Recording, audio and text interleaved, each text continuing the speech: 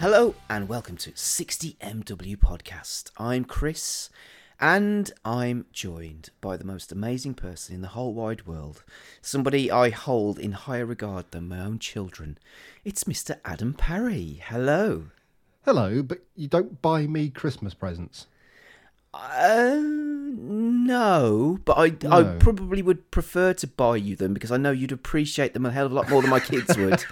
I wouldn't just play with the box. Yeah, well, they're older than that now, so they don't tend to do that so much. But So they actively just hate things that you buy them. Well, so here's an example. So it's my youngest daughter's birthday later on this month in October. And so anyway, we're looking at things to get for her birthday and all that kind of stuff. And then I looked in their room and I realised that there's actually a present in there from her previous birthday that she hasn't touched. She has opened it though, I take it. She opened the wrapping paper on it. My wife advises me that she had opened it, but whether that's true or not, I don't know. But it doesn't look as if it's been played with, because it's one of those sets that you kind of have to put together and you put the stickers together. And rather than let her put the stickers on and ruin it, I put the stickers on because I want it to look nice. And you pay money for that fucking thing, so it needs to look its best. Yeah, so like, you know, if I buy any Lego sets, then I put the stickers on because I want the stickers to look nice. I don't want them to look shitty. Well, Lego's fucking expensive. You don't really want to... Yeah, you don't want to ruin that. So I will buy you a Christmas present this year. Maybe a film that you haven't seen or own that we could watch and chat about. We could swap secret films. I have bought you films before, though. I know you've bought me films, but... Yeah, I was going to say, don't make it sound one way, you... Whatever I was going to call you. I was going to say, what are you going to call me? I was going to call you a swarthy ne'er-do-well, but I wasn't sure that was correct. That sounds all right to me. Anyway, welcome back, dear listener, to a Spotlight Reflection movie show. This is a show where we talk about films that we watched when we were younger, sometimes in our childhood, sometimes a little bit older, and we rewatch them with new eyes and see if they still stand the test of time or if they're a load of old cack. Sometimes, like the example of this particular film, it could be that one of us has seen it, but the other one hasn't, which is always a nice little treat, because you just don't know how the other person's going to take it as well. So we haven't done as many films this year as we normally do for a few different reasons, but and as you could possibly tell with my voice, a little bit of ill health has postponed this recording for a couple of weeks. So, but hopefully we're getting back on track, and we'll do a few more before the end of 2023. It's the 5th of October as of recording, just so people know when this comes out. I mean, if this comes out or it's released in about a month's time, I'll be a bit annoyed with myself for not editing it sooner, but I'm sure I will. So, Well, that very much depends on how the AIDS progresses, doesn't it? well, it does. It's spreading slowly. I'm doing my best to sort of stave it off, but Yeah. you know, it's got to run its course, hasn't it? So. Well, anyway. Yeah, best get a few in then. Yes. So, well, that's it. Make the most of me whilst I'm here. So, well, anyway. It's like when you're down to the last 10 minutes with a prostitute. Yes. Make the most of me. You know, what's the word I'm looking for? Or run me ragged or something. I don't know. You're going to say run me raw. Yes.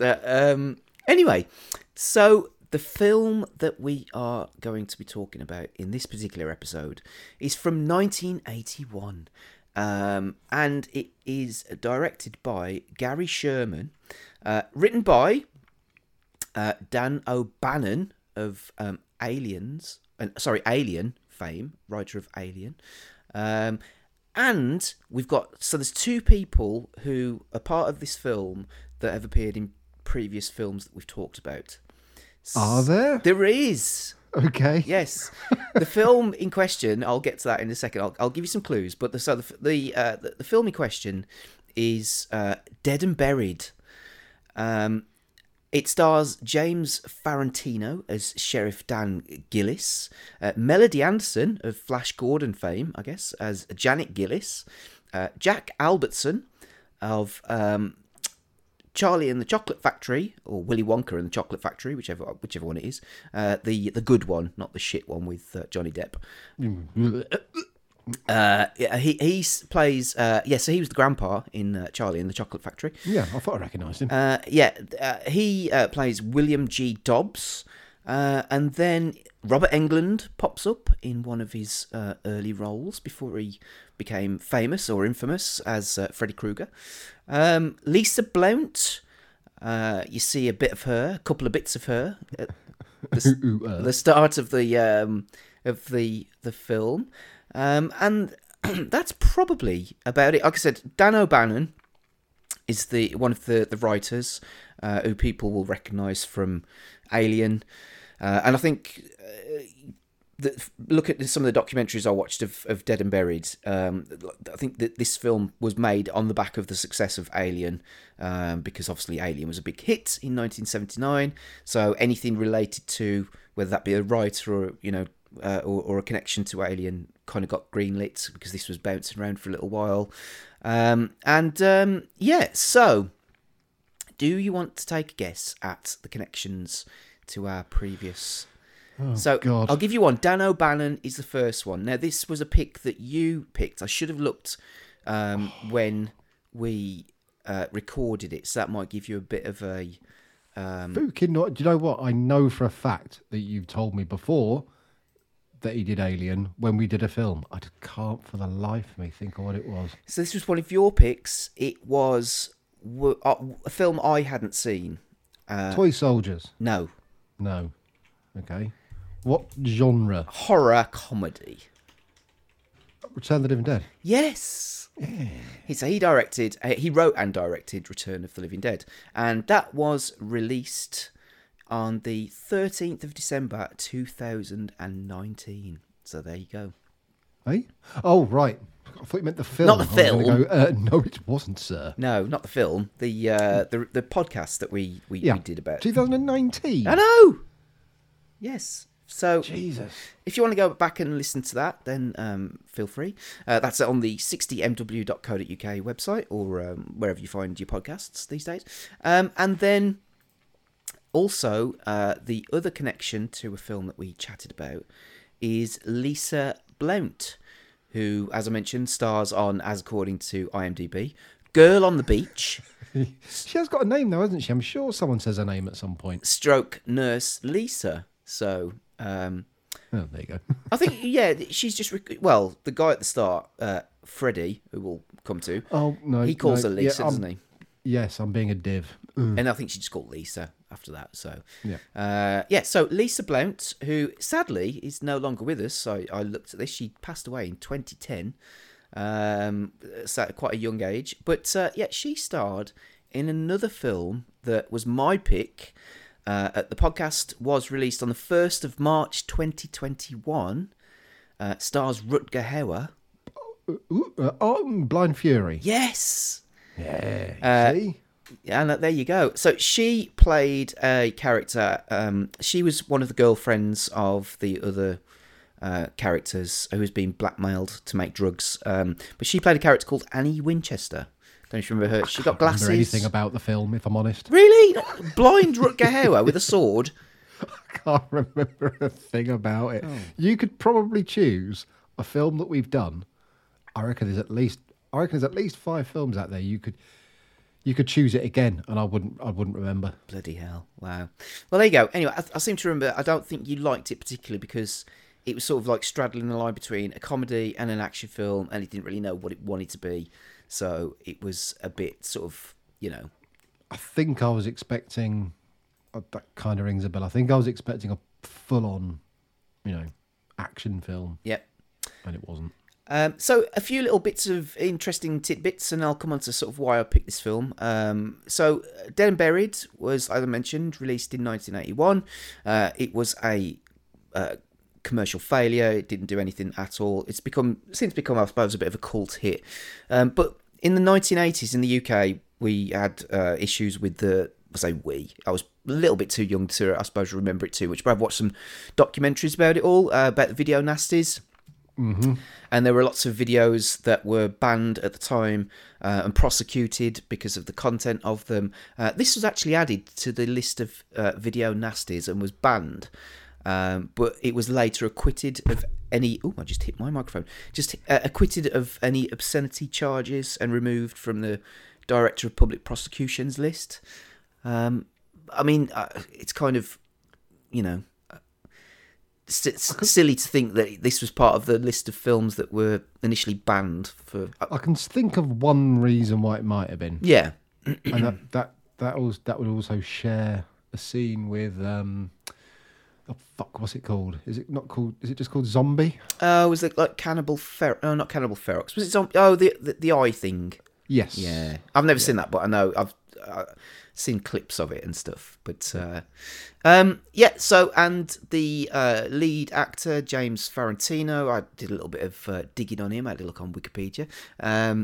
So I've not really seen him in much, to be honest with you, but he's been a bit of a naughty boy by the looks of it. So according to Wikipedia, he was charged with stalking his former girlfriend, Tina Sinatra. Apparently, is the youngest child of Frank Sinatra in 1993. The lesser of the Sinatras, apparently. Which a restraining order was issued against him. And then in 1991, so he had a bit of a rough time in the 90s, he was arrested in Vancouver after Canadian Customs intercepted a package containing 3.2 grams of cocaine being sent to his hotel room. Grams or kilograms? Grams. Okay. Being sent to his hotel room. He was charged with cocaine possession and then later released on bail. But if it was sent to his hotel room, he never technically possessed it. Well, there you go. But Does that mean we could just go and buy some coke and send it to someone, then tell the police that something's on the way to them, and they'll get arrested and done? I don't know. In 2010, apparently he was arrested on suspicion of misdemeanor battery after the police were called following a citizen's arrest at the actor in his own home. In his own home. He was taken into custody and booked at the Los Angeles Police Department Hollywood Station before being released the following morning after posting a $20,000 bond. Police said the actor was trying to physically remove a man from his house, and the man then made the citizen's arrest. That doesn't quite make any sense to me. It doesn't.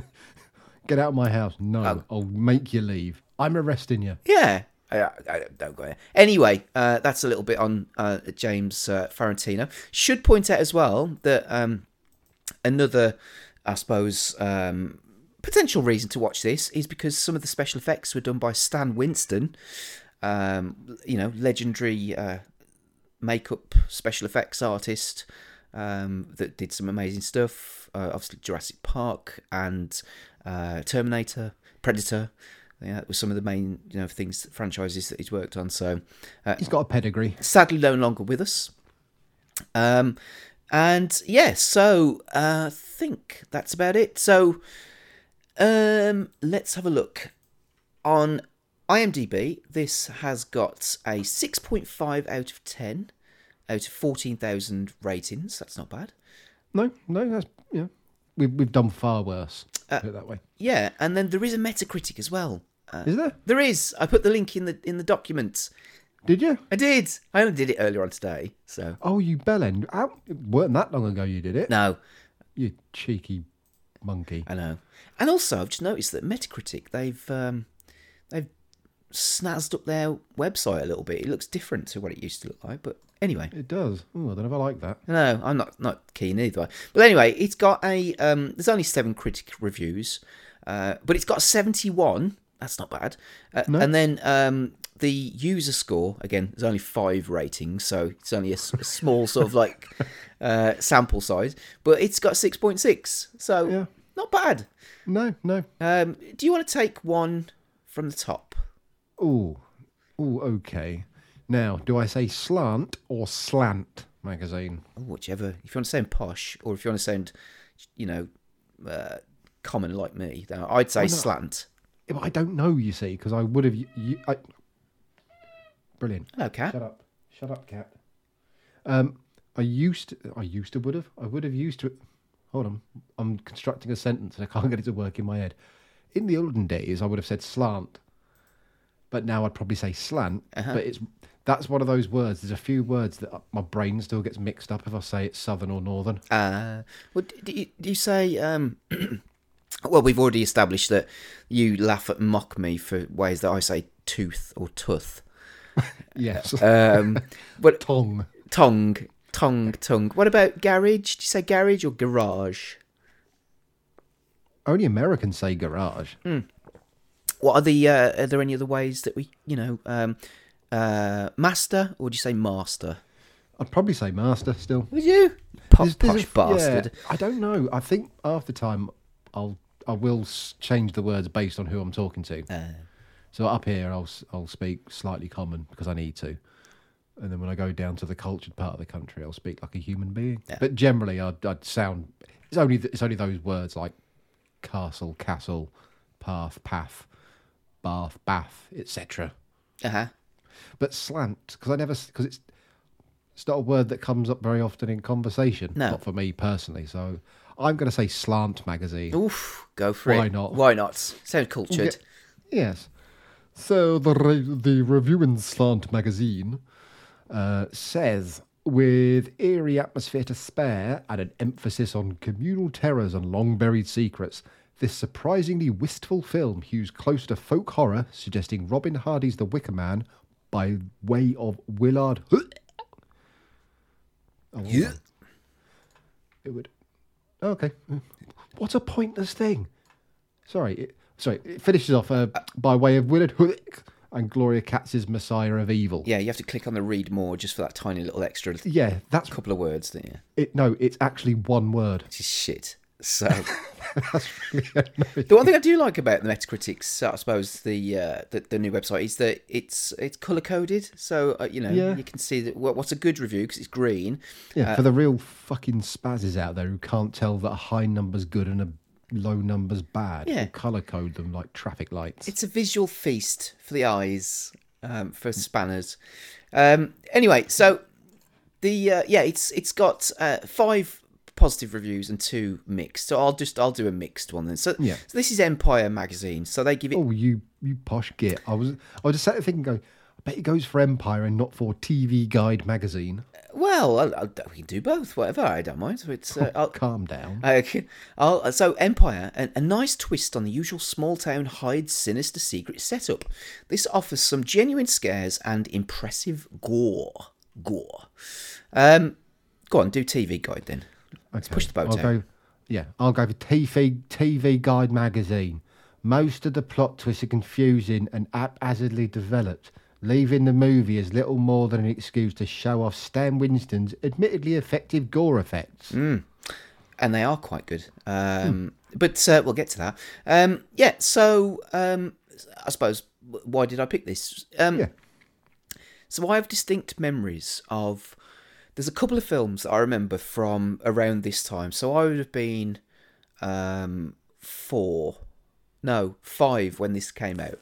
Did you see it when you were 5? In the cinema. Well, this is the thing. See, now if this was banned, it was released in the cinemas. Obviously, I wouldn't have gone to the cinema at 5 years old to watch this film, but it would have been on a VHS somewhere because I seem to remember going to my nan's. I seem to remember she lived in a flat, like a high-rise flat, when I was very young. And my nan, well, wherever my nan lived, because she had lots of children, I had lots of cousins. It was always like the hub of activity. There was always something there, and I'd always be going there for some reason or other because my mum and dad worked. So, and so there was always stuff on. As I mentioned before, as I got older, it was the sort of like the Van Damme stuff. It was RoboCop. It was Beetlejuice, or Bloodsport, all that sort of stuff. So, but then I seem to remember when I was younger that there were 2 films that I didn't see, but I remember seeing either posters of or bits of that scared me because I was quite a young age. Now, Dead and Buried was one of them because can I guess the other one? Go on then. Was it Demons? No. Damn it. No, I never saw that. That was not one that was there. Dead and Buried, because the poster is fairly distinctive. And there's also a scene in it at the start which is, fairly visceral, shall we say. And then the other one was The Bogeyman, or Boogeyman, or whoever. I think that's the Bogeyman. I think the boogeyman. What about someone who dances? Yeah. I think isn't that a Cool and the Gang song? The Boogie. Oh, anyway, yeah. So, but no, and then the Bogeyman, and there's a certain scene in that film which I don't know if that was another one that was on the because I haven't researched this, but I should have done. Was on potentially on the banned list, but there's a scene in that where. The thing about that film that scared me is the guy wore like tights over his head so that kind of just his face. But there's a scene where there's a couple kissing in a car, and then because you can't see the boogeyman because he's the bogeyman, fuck me, because he's invisible. You can't see him, but you can hear him coming because he's invisible. And the car door slams shut, which knocks and then there's a knife involved, which goes into their mouths. So they're kissing each other, and somehow they get knifed together, which is pretty freaky. And I think there's the whole thing about in that film, like you can only see through reflection, so they smash a mirror at the end or something. So anyway, you can probably tell because I haven't seen that film since I was a kid, but there's little bits of it that scare me or that scare me now. If you can't see him, why does he wear tights on his head? I don't know, unless I think there's something in it about he was killed, or he was a killer, or a murderer, or a rapist, or something, and then he died, and then he came back, or some bullshit, I don't know. Or a 1960s bank robber. Yeah, so anyway, but that's potentially another film to watch at some point in the future, just to revisit exercise those demons, I suppose. But yeah, so Dead and Buried was one of those, and I saw it a few years ago because I bought it. It's like an Anchor Bay special edition, which I watched, and so I watched a few of the special features on it and whatever. But and I watched it a few years ago, and I seem to remember enjoying it, because it's a little bit different. But I haven't seen it since, and I thought, oh, this will be a good one. And because I know, you liked your horror when you were growing up, and then as it turns out, you haven't watched it, so that's another little bonus, I suppose. So that's kind of my history with it. So yeah, but as I said, I'm not going to ask you what you thought of it until the very end. But so I'll be honest, I'd never even heard of it. Ah, okay. It's like as far as the video nasties go. I remember stuff like Child's Play and Driller Killer and things like that going on it, but I don't remember this ever being mentioned ever. Never heard of it. So yeah, it's all right. I'm just looking at the Bogeyman. That was 1980. So that was another one. Did that? Did it have any? No. Sorry. I'm looking to see. Oh, it was placed on the DPP list in 1984. So. Yeah, there you go. It was a video nasty. So my uncles, sorry, because it would be my uncles, at some point must have had these video nasties. And the thing is, to be fair, if I'd have been their age when I was, and I think Dave's spoken about this before, the whole video nasty thing was, if you were into horror, it almost became like a holy grail of films to watch. It became a checklist, to check out these films because they were deemed so bad that you can't watch them. If you were a horror nut, the chances are you would have probably had a few of them anyway, because they were banned after they came out on video, weren't they, most? Yeah.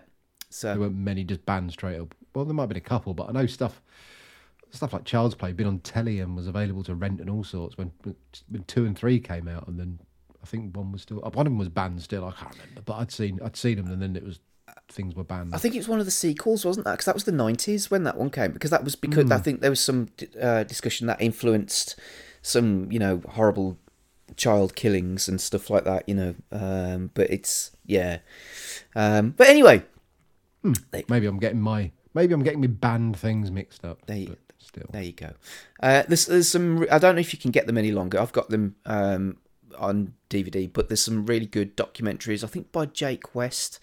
About that whole era, some really good interviews by people, really fantastic documentaries about the whole video nasties situation, which I must admit, looking back at it, was really curious because it kind of, in some ways, reminds you a little bit of because The Exorcist was banned, wasn't it, in this country for a while, wasn't it? Oh yeah, that only come out.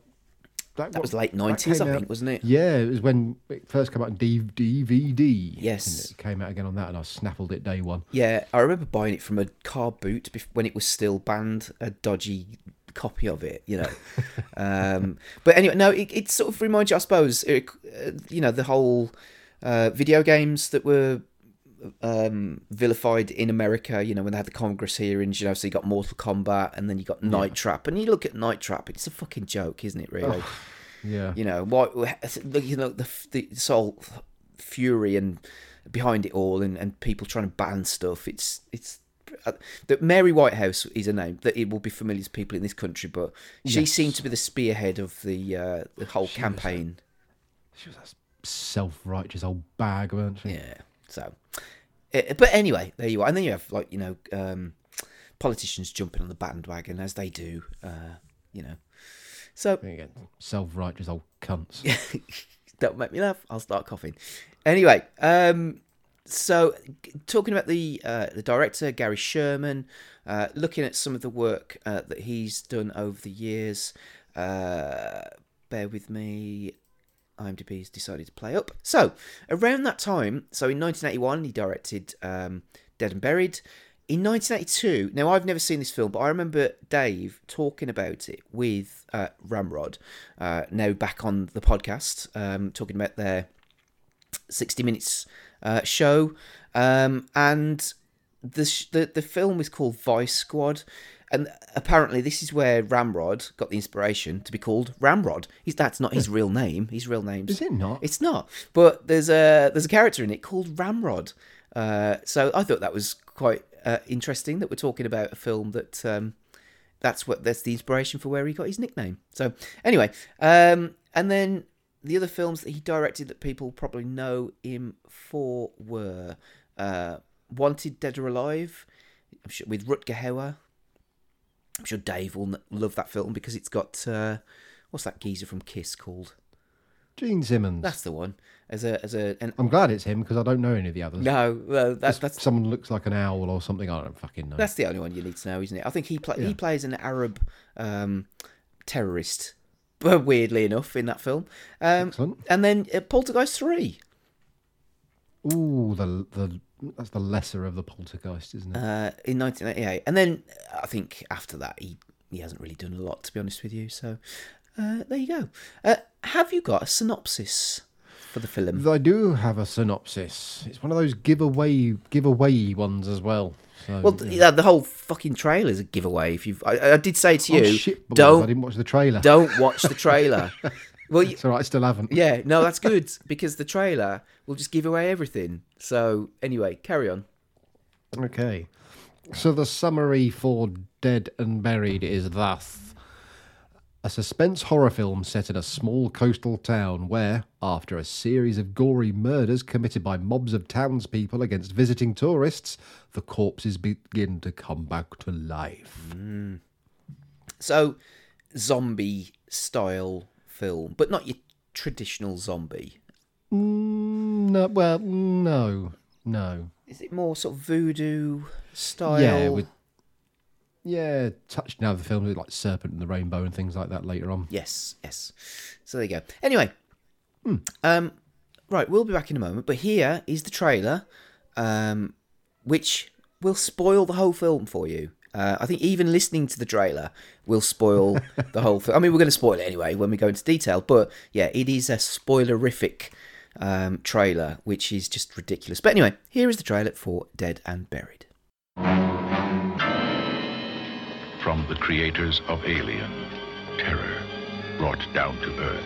My father's going! They're going! Fear so intense it will stay with you to the grave and beyond.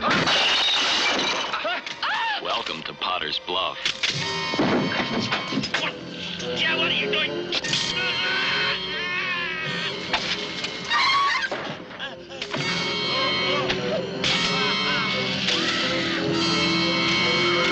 Two murders, Dobbs.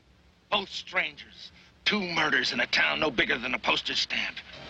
When you die in Potter's Bluff, expect the unexpected. All right, just lie still. I'm gonna give you something. It's gonna make you feel even better. Hell is going on in this town?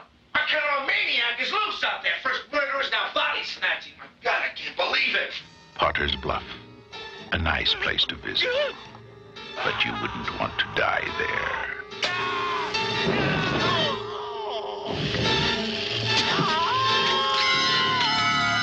Professional opinion. Is there any way whatsoever to reanimate people after they have died? Oh, so lovely. So frail. So young. How could anyone mar such loveliness? My dear, I will make you beautiful again. Even more beautiful than before.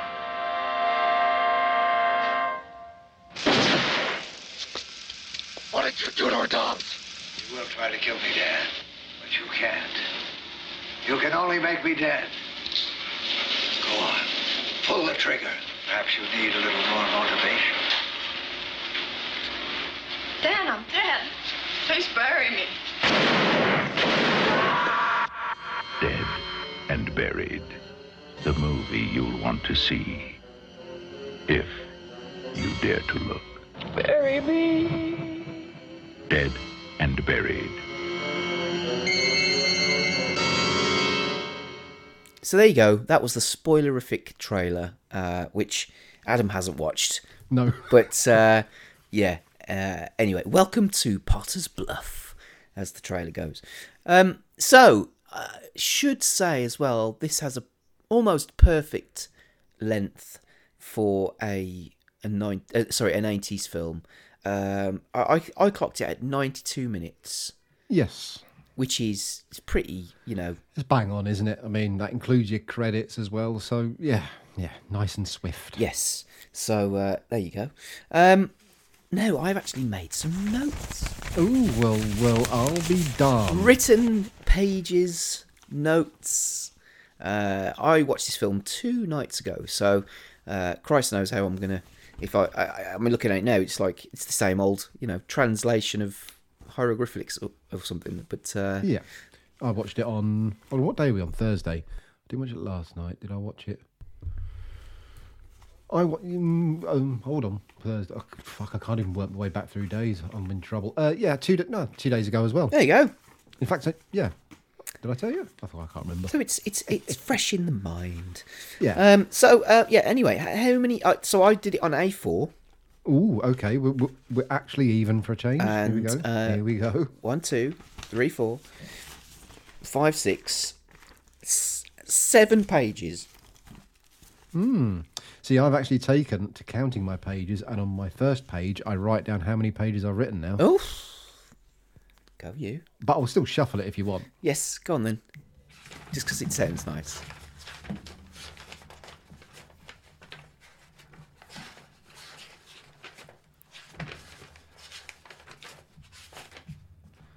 I like it. It's quite extensive. How many bloody pages have you written? Well, I'm almost there. You're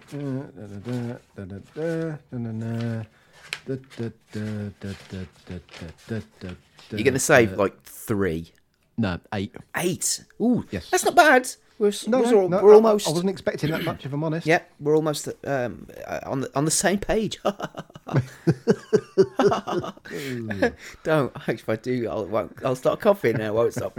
Anyway, so as people, if you're new to this show, then we do go into quite a lot of detail about the film in terms of what we observe, and then we have a chat about it. Excuse me. So, yeah, it's got a sort of quite a somber tone. What I thought with the opening, black and white opening. It's like a still of a small town I wouldn't call it high street. What do you call it? It's just a small town road, isn't it? Yeah, well, yes. Well, it's the high street of somewhere that's very small. Yeah. So there's no like W.H. Smiths or anything there, or card shops. No, and then, I mean, you don't really get to see a lot of the town itself. There seems to be, I suppose, you've got your interior locations, which is the sheriff's office. Then you've got the morgue or the mortuary, and then you've got the beach. Yeah, there's some jetty type boathouse thing. You've got there's a few abandoned shitholes. Yes, there seem to be houses that are just not lived in. And then you got a couple of roads, but then you got like this high street, which again, everything's in it. You've got, I mean, this is kind of how small town it is. You've got the sheriff's office, and then you've got the mortuary right next to it. Pretty much, so everything's all in one location. Yeah, and there's a shit cafe. There's a hotel. Oh yes, yes. Yeah. I forgot about the hotel in air quotes, and a sort of shop thing. Yeah, and then I suppose you have to go slightly out of town for the more up to date, highfalutin labs where they do tests on stuff. Where they have lots of Bunsen burners and beakers. Yes. And what looks like alchemy sets. Yes, like a chemistry set I used to have when I was a kid. Yeah. Oh, there's a school as well. We never Oh, see yes. it, but there is definitely a school. Yeah, no, you do see the school. Oh, you do see the school. Of course you do. Okay. Yeah, but anyway, so you kind of get the impression, like I said, it's a bit like. Again, it's one of those. I've seen bits of it, but I haven't. I think I must have seen the whole thing, but I don't remember a massive amount of it. But The Fog, John Carpenter's The Fog. Yeah.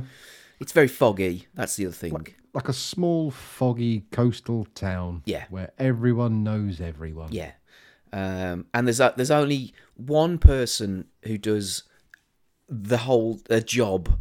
That if you are that person who does that job, there's no chance. Yeah. There's only ever going to be one other person. The only person that's going to get that job is if you die or leave. Yeah, Right. I run the town shop, and if I'm ill, no one's eating. Yes, I am the sheriff of this town. I don't have any deputies.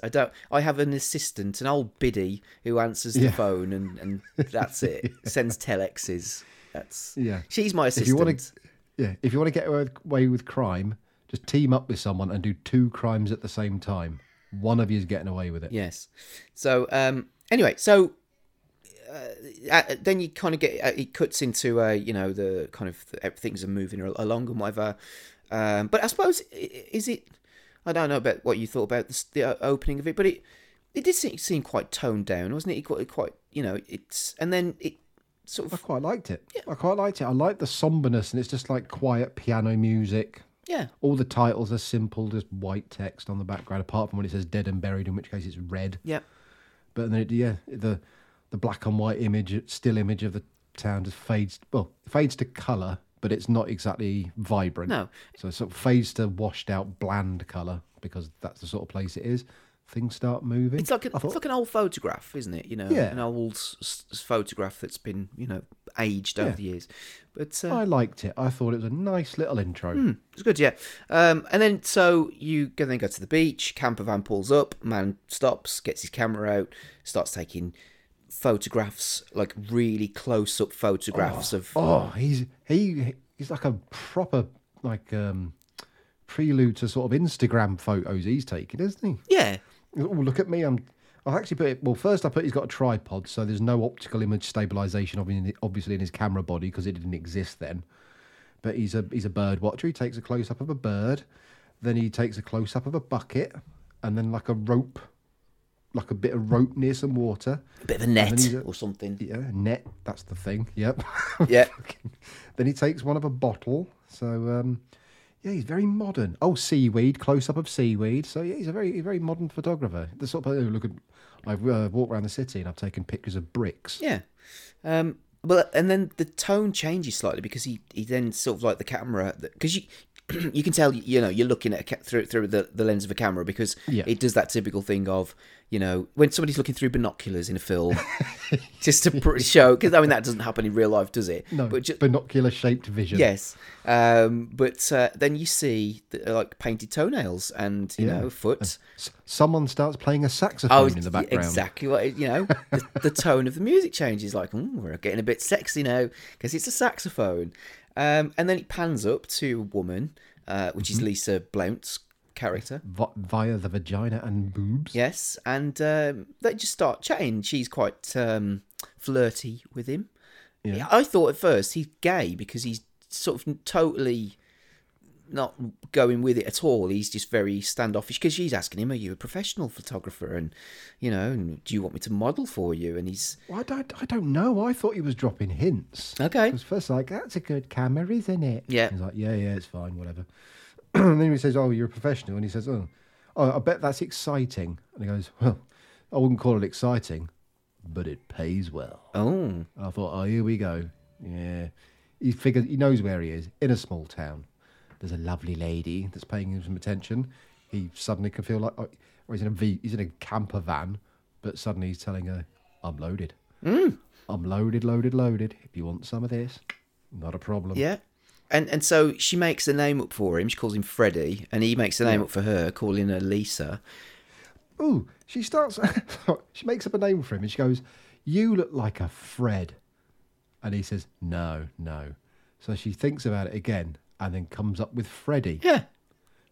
Kind of a linear train of thought she had there. Not like a Charles or a Michael or a John or whatever. Fred.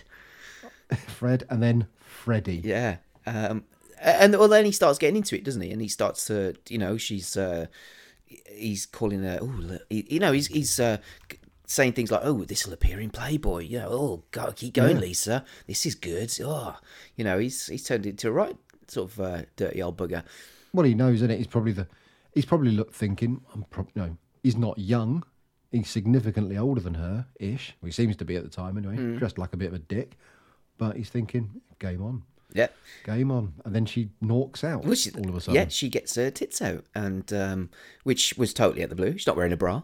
And then, which, you think by the sea air, there'd be a bit of a pokey, but there's none of that. It's just, that's it, straight out. And that's it. You want me, Freddie. Oh, yeah. And he thinks, oh, fucking hell, I'm in for a lucky time here. And then all of a sudden, total sort of change in tone, because he gets attacked by a load of, like, sort of, what would you call it? Like, kind of fishermen. Like fishermen. Yeah. Fisher people. Wearing, like, hats, like fishermen hats, like sea hats. Not a pirate hat, but, like a, just like a beanie hat that you'd see fishermen wearing. They reminded me a little bit of, like, the shadowy people you get in Alan Wake. Oh, yeah. I like that comparison, because I've recently played Alan Wake again, it's not as good as I thought it was initially. But anyway, that's another story. Have you played Alan Wake? I played it originally on the 360. Yeah. What did you think? Do you remember strong memories for it? I remember quite liking it, but not loving it. Yeah, I think by the time it came out, it was just so. Because it'd been delayed for ages and ages, and then I like the special edition version of it because it was shaped like a book, and you actually got a book. I never read it, but that's the one I got. Yeah.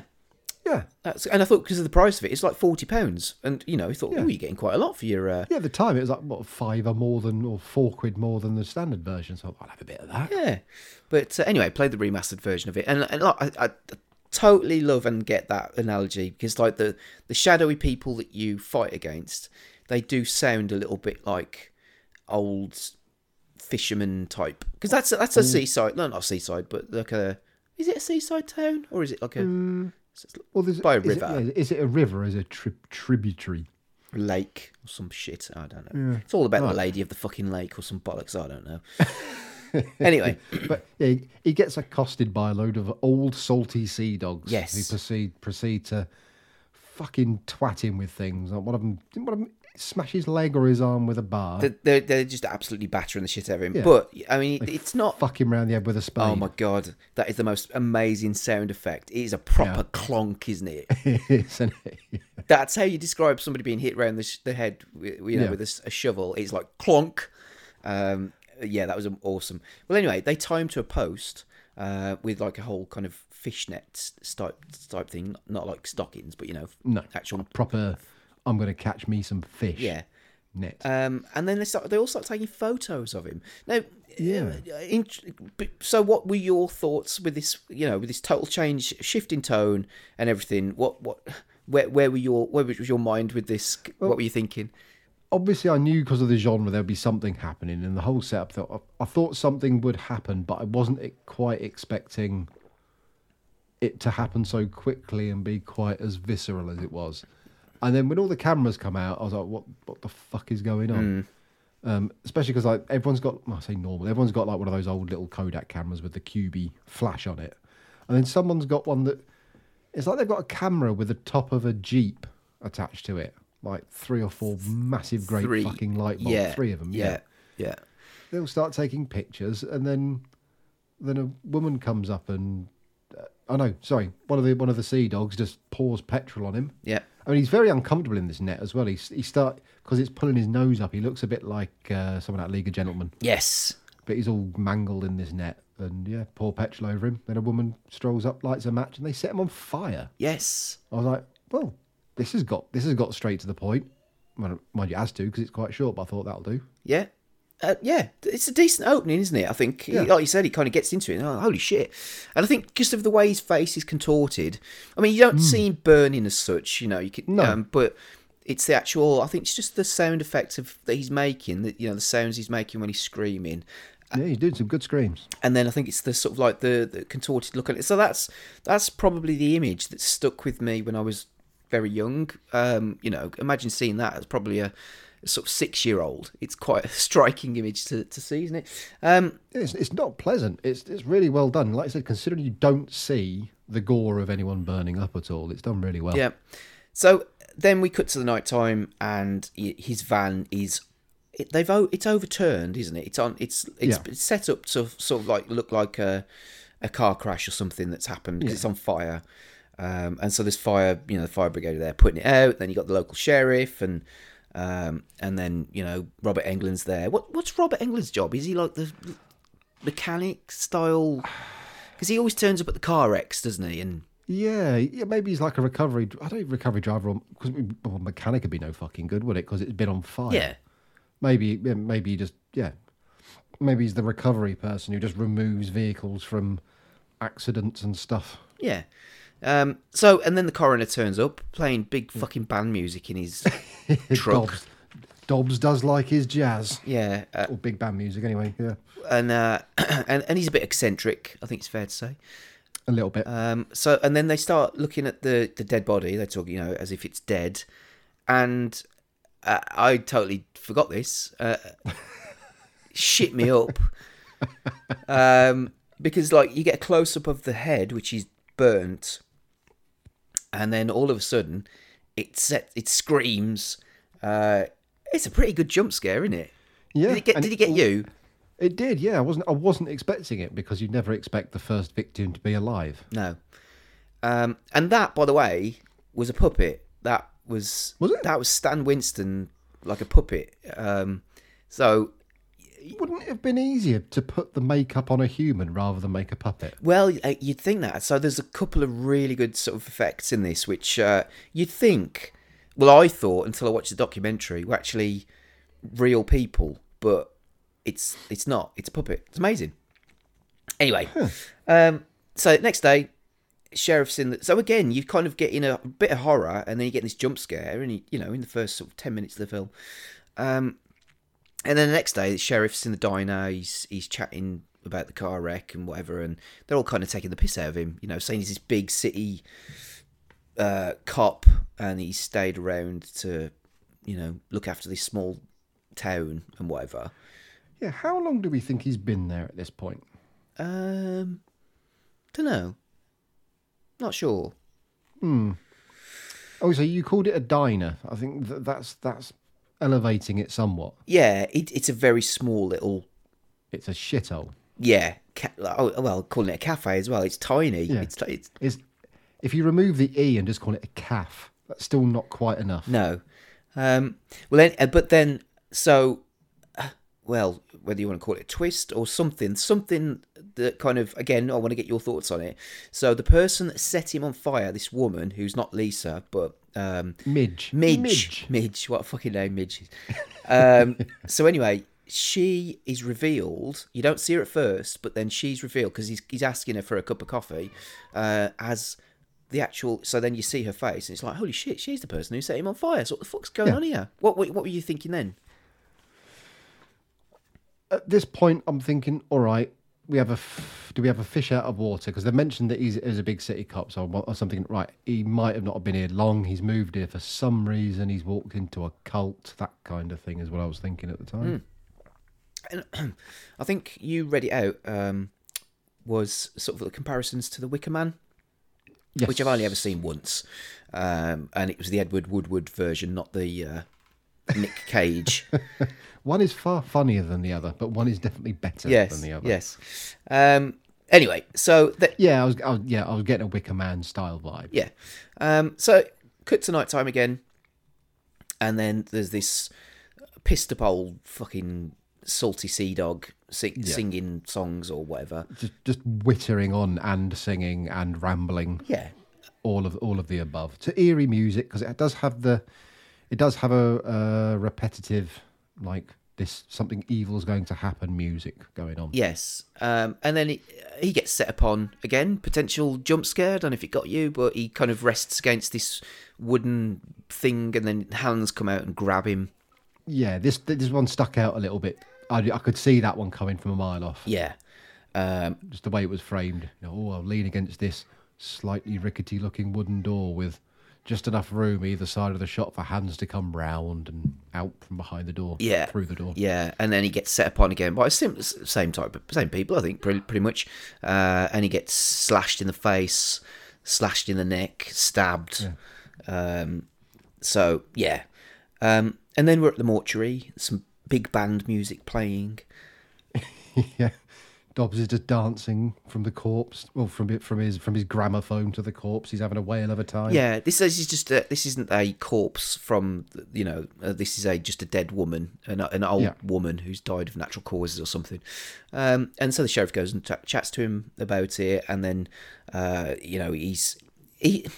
So he sort of, now looking at it from somebody who's seen it and knows what's coming, you kind of, I suppose, it's a bit like The Sixth Sense, isn't it? You watch it the first time, you don't see the things coming so much, but then when you watch it again, you go, oh, yeah, okay. So he's talking about how Dobbs fixes up dead bodies, and, he says he's an artist, and he's pissed off because nobody gets to see them when they're in a coffin and all that sort of stuff. Did you pick up on anything at that point? Yeah, because first he sort of talks about like the little fixes he does, like using bits to replace other bits if they're missing and whatnot. Yes. And then he starts saying it's an art. And then he says like he calls it souvenirs. He says, I make souvenirs. Yes. And you get the feeling he's a little bit extravagant. Yes. About his work. And so he's the mortician and the coroner. Yeah. At the same time, isn't he? So the sheriff asks him if the body could have been moved once it had been set on fire to look like it had been he was burnt in the car wreck. And then there's another dead body. The call comes in that there's another person that's died. Which is starting to get suspicious now because obviously this town has about 13 people living in it. Yes. You've had, in the space of like a day, 2 people that have died. So anyway, then the sheriff's in town, and he goes to the local hotel, starts asking questions, doesn't he? If anybody's seen this guy, this photographer. Yeah, this Ben, he's a weird fella. Yeah, he does. He speaks funny, doesn't he? The way he says, you should ask your wife. He reminded me of, he sounds a bit like Donald Pleasance. I don't know what it is. There's just something about the way he talks. Yeah, because he goes, he checks the room, he finds a load of photographs and photographing stuff and photography, I should say, not photographing. And like you said, the hotel owner says, your wife knows him. Yeah, for Christ's sake, ask your wife. Yes. And so you can tell by the look on the sheriff's face, what's he talking about? What's my wife doing here, etc. Yeah, so he goes home. He's got the ump a little bit. He's a bit suspicious. I put Home Sweet Haunted House because it just looks like a haunted house. It does, doesn't it? Yeah, it's a big house for just the 2 of them to live in. It is, isn't it? Because that's the other thing. There's no children, really. I mean, you see one kid, but that kid comes from the outside. There's never any, apart from a school, I suppose. But yeah, but so anyway, he goes home, asks her a few questions, and then because he's suspicious that she's having an affair potentially. Yeah. She says she was just after camera equipment for the school. And he gets jealous. And then she says, you were jealous, weren't you? And then she needs a hug. Mm-hmm. And then he's next day again. There seems to be a few cuts here, doesn't there, from daytime to nighttime? It's Yes. so he's at the gas station and he asks, "Well, I'm guessing he's the principal." Mr. Haskell, Yes, who's a right uppity twat. he is. Yeah. So, all right, mate, you're a headmaster. Calm down. You're a headmaster of about 7 children in this dead-end town. And he's asking him, what about the new camera equipment? And we did no such thing. We bought no equipment from George Lemoyne. He's just like, you're a knob. So that's sort of, he gets suspicious again. And then we go to the hospital where the burn victim, the original guy, he's wrapped up from head to toe, apart from his mouth and his eye. Yeah, he looked a lot like. Did you remember Mad Balls? I don't until very recently when I read a book about ZX Spectrum games, and it described the Mad Balls ZX Spectrum game. But yeah, I don't remember them until I read that. But yeah, very weird things. There's like ugly heads that were also balls that made out of rubber that were really expensive for the time. Like $5.99 for a ball. I had one that was green and had snot coming out of its face, but there was a mummy one. Yeah. And the mummy one looked a lot like the fella in this, and even down to only the one eye showing, and that kind of like lipless mouth sticking out as well. Yeah, he's got no lips. Yes. Because the sheriff goes in, the doctor won't let him talk to him because he's got no lips.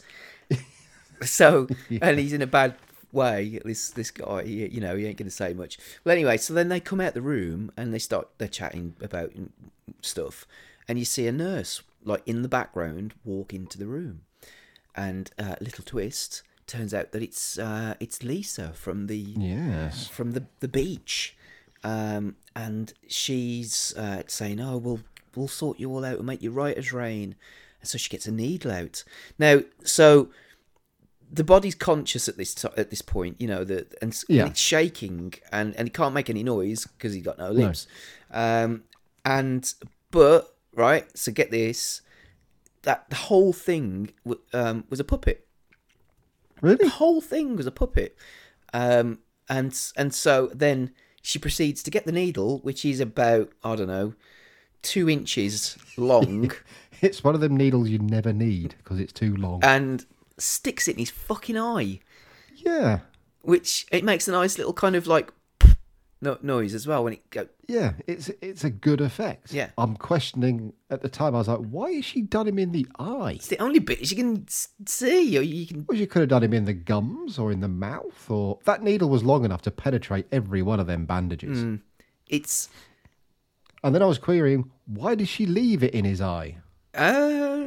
Because if you're trying to commit a murder, you wouldn't leave the needle in the fucking eyeball. Yeah, yeah.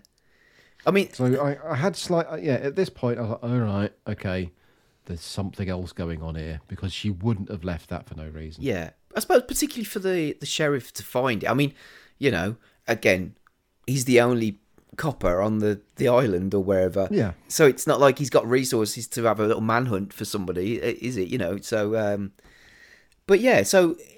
Again, so apparently, again, they did it in reverse. So they put sorry to give away all the sort of, how they did it, but apparently, it's all right. I know it's not real. But they put the needle in first and then did a reverse shot. Mm-hmm. That's kind of how they did it. So that's okay, because you can then accelerate to make it look like a proper stab, can't you? So it looks like it's got real impact without damaging said puppet. Yeah, but it was good though, wasn't it? Yeah, no, that was really good. And again, there's no blood or gore as such. I mean, I don't know. You've no doubt seen it, Hostel, haven't you? Yeah. I think there's a scene in that where somebody gets a blowtorch to somebody's eye or something, and it's pretty manky and it's hanging off their face and whatever. And I know times are different, but I find this much more interesting and effective than just that. There are certain things I don't think you need blood.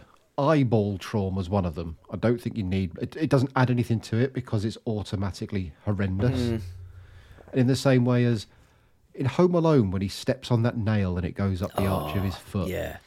Don't need blood there because just the thought of it is just like, Yeah. There's that... I'm not a massive fan of it, but The Quiet Place, I think she steps on a nail there, doesn't she? Have you seen that?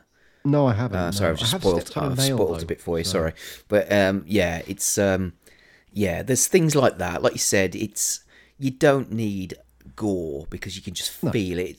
Exactly. It's, if it's well done, yeah. Yeah. I mean, don't get me wrong. I like a bit of gore, but yeah, there's times for it and there's times not for it. And eyeball-based trauma doesn't necessarily need it. Yeah. Anyway, they go back in the room, and again, he's the only doctor. We've already established. There's Why have they got a hospital one person with one doctor that does every and job. one nurse? So yeah, it discovered that he's dead, and then they're at the grave site now. The sheriff's there, unhappy, and Dobbs is unhappy again because they can't identify the burn victim. Yeah, it was a closed casket, so he didn't get to work his magic. So they're having a bit of an argument about stuff. Dobbs and the sheriff, because the sheriff feels he's quite macabre, isn't he? You know, the way he sort of like not fantasize. That's probably he goes into detail about the dead bodies and doing stuff with them, and the sheriff I think finds it all a bit Distasteful. unnecessary. I was a little confused here because he had a gravestone. It said George Lemoyne because they found out who he was, but it just said, what does it say? Approximately 30. Yeah, Why couldn't they find his age out? I don't know. I don't understand why. Well, they got Why did they got his bury him name. there? Yeah. So how? I mean, this is going back to 1980. So, but how hard would it have been to identify him? Or Yeah, that's exactly. Well, yeah, they knew he was a photographer called George. Well, it all makes kind of sense when you know the whole thing. But this was another thing where I was thinking, one, why is he getting buried there? Has he got no family at all anywhere? Yeah. Because they found his name out, so they must know where he's from. They could have had his age. they got his vehicle, so it's got a registration on it. Exactly. So I was thinking, something's not right here. Why you don't? They don't just bury you where you die within like 24 hours. Yeah. So anyway, go back home, sheriff's home, and the wife comes home. Now she's walking towards the house. She's got like a load of packages, hasn't she? She's got a load of empty A boxes. load of empty, yeah, because they're sort of like stacked. They're tied up with string, right? And she's swinging it around like she's carrying a feather duster. Yeah, they're stacked so that they gradually get like a pyramid of boxes, aren't they? And they slowly, and like you said, there's nothing in them. No. But anyway, so he's at home. He's moping around again because he sort of says he's stressed because of the murders, blah blah blah. But you can tell he's a bit suspicious of where she's been. And then she says, "Can you get some film developed for me?" Yeah, a school project. So take it to Ernie's. Yes. Again, there's only one person that does that job. Yes. So then we're now at another scene. It's nighttime where there's a mum and a dad and a boy, a kid, and they're a bit lost. They're in a car, they're driving. They end up going to the diner. She's a bit of a, whingy, moaning at him, going, "Oh, go and get some directions and all. What about this?" And gas. We need gas as well. Don't do something right, you stupid man. Yes, and he's a bit reluctant because he's a bloke, and the boy's got no dialogue in this whatsoever. He's just kind of there, being an annoying little shitbag. Well, anyway, so they go to the diner. Midge is there. They're all there. They're all at this fucking diner. They're always there. There's nowhere else to go. There's no club in the town. There's no cinema or theatre. No, and so they're really nice to him, and talking to him, and Midge is chatting to him. Oh, she does ask the kid, "Is there anything you want?" And he goes, "Ice cream." Oh, that's because they come in. Yeah, so he goes in originally, and then the mom and the boy go in to get. She's fucking impatient, isn't she? Go and do that. Go in there. Go and do that. He's in there for 10 seconds, and she's already right up his arse about it. Yeah, and then anyway, so he needs gas, and then there's a guy at the desk or the counter who and he turns around, and it's only fucking Freddy. It is, isn't it? Only fucking Freddy. He's pristine now, and he looks, he works at the gas station. Again, any thoughts on this? What were you thinking? What's going on? I'm having questions here. My main thought was, hold on. So he's not dead. He's obviously been brought back. Yeah. Some way or another. But why would Dan not notice that there's someone new in town? Yeah, Dan's the Because there's about sheriff. 12 isn't he? people there, so I was like thinking, how are they going to hide him? If they're bringing the dead people back, how do they hide them from Dan? Yeah. Because you can't not know everyone in this town. And considering, like, you know, he's working at the gas station, Dan's going to be thinking, you know, oh, the fuck, He's going to bump into where have you him, yeah. fucking come from?